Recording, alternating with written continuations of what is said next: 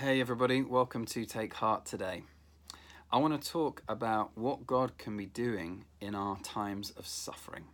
And it's not that I believe God causes suffering, I don't believe that, but I do believe that He will use our suffering for all sorts of things. And Jesus says this, John chapter 15, verse 1. I am the true vine, and my Father is the gardener. He cuts off every branch in me that bears no fruit, while every branch that does bear fruit, he prunes, so that it will be even more fruitful. Vines were a common sight when Jesus was in Israel, as they still are in Israel today. Obviously not quite so common here in the UK. I don't know a lot when it comes to plants, but fortunately, I am friends with a very elderly gentleman who loves his garden and is always banging on about it and putting photos of his garden up on Instagram. And occasionally, well, actually always, when I go over to Mike's house, he takes me into his garden, he points to me different plants and sort of like goes on about them, and I pretend that I'm interested. But it's actually served me well here because he has a whole load of vines. And one of the things that I've learned from Mike over the years is that he pays more attention to pruning his vines than any other plant in the whole garden. And there's a lot of other plants. But there doesn't seem to be a plant that requires pruning quite so much as the vine. So I remember the first time I went over, it's kind of autumn, winter time, after the summer to Mike's house, and I saw his vines, and I was shocked because it looked to me like he had just murdered all of his vines. Like they had gone from being these expansive, vigorous kind of plants that looked like they were full of life to being these dead twigs in the ground. He pruned off virtually everything. There was hardly anything of them left, and I couldn't believe it. And he just said to me, that's how it works with vines. You've got to prune them right back. And then sure enough, the following spring and summer, they exploded into life, and there was all this wonderful fruit. Even now, in the kind of summertime when the grapes are on the vine, he's still pruning it. Not as vigorously, but very carefully he prunes, because he said to me, vines are, they're so vigorous, they grow like crazy, that you have to prune off some of the excess branches if you want to channel the energy into the fruit. Mike, when he's pruning his vines, he's not attempting to destroy them. What he's doing is he's cultivating them, because he wants them to bear grapes.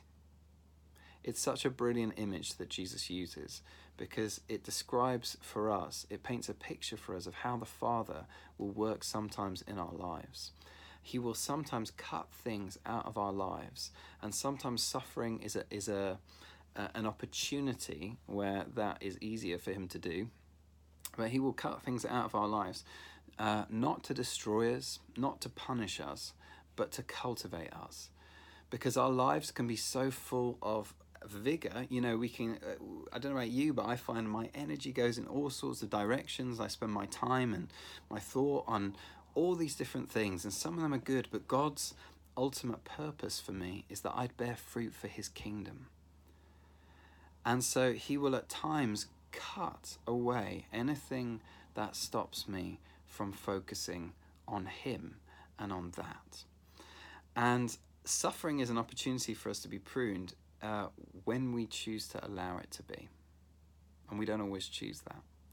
So we can sometimes in suffering run away from God. But if we choose in seasons of suffering to come closer to him, then we begin to experience the transformation that he wants us to experience.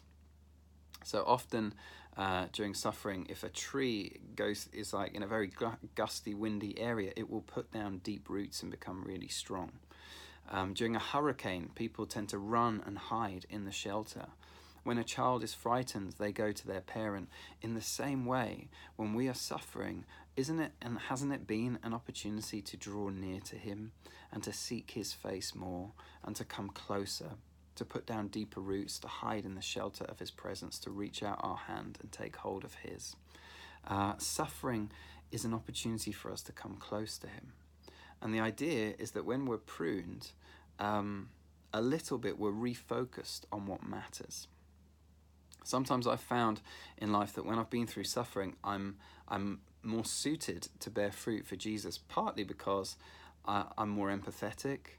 I'm kinder. I have more compassion about other people who are suffering, because I've known that firsthand. Also, I find that in times of suffering, I get clarity afresh on what really matters in life. I don't know if you've ever been through a period of extreme suffering, but you may well have found the same thing. I remember reading Philip Yancey. He wrote a book about prayer, and at the start of it, he talks about a car crash that he was in, where his car flipped over and over and over off the side of a road on a mountain, and it rolled down the slope, and he ended up being taken up to a hospital and was told that they were going to have to send the x-rays off. It was a very remote hospital, and it was going to take 6 hours for these x-rays to come back, and in the meanwhile they said, you've broken your neck, and the results will tell us what will happen. Either you'll be okay and you'll be able to walk again, or you won't be and you'll be paralyzed from the neck down. And so he's lying strapped on this board for 6 hours, waiting to find out whether he's ever going to be able to walk or move again.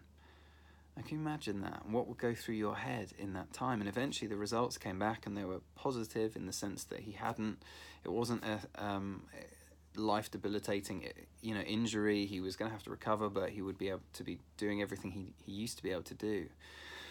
And he writes in the book about just that what happened as he experienced that. And he said, I hope I never forget that window of time or what I saw through it. For a few weeks after the accident, I walked around in a daze of grace, looking at the sky, trees, grass, my wife, my friends, with newly washed eyes. And just he talks about his experience of just being able to move his fingers and dress himself, and how he realized during that time that all the things that we spend so much of our energy on, the finances, the emails, the stuff of life, actually when you get to a point like that, you realize what really matters reduces down just to a few basic questions. Who do I love? How have I spent my time? Am I ready for what's next? And suffering can help us because it refocuses us on what really matters. And ultimately, the Father's purpose in suffering is to lead us back to the Son. It's to lead us to Jesus. So every trial we go through, whether it's a small one that lasts just a day, or it's a big one that's ongoing, we've got to see his finger pointing us towards Jesus and hear his voice saying to us, remain in him. Stay close to him. It leads us to depend on him, strips us of our self-reliance, and ultimately, because of that, it leads us into a place of greater fruitfulness. Because our fruitfulness for God's kingdom does not depend on our abilities and our giftings, but our proximity to the Saviour and his life at work in us and through us. Suffering can become for us a time of blessing and a time of preparation for greater fruitfulness. And it does that when we choose in these days to lean into him. And so in the months we have ahead, there's going to be, I'm sure, lots more suffering, and we're going to have to process a tremendous amount as things open up and maybe close down again and open up again and all of that. In these days ahead, and in the pruning that will happen just because of the circumstances, let's choose to lean into him.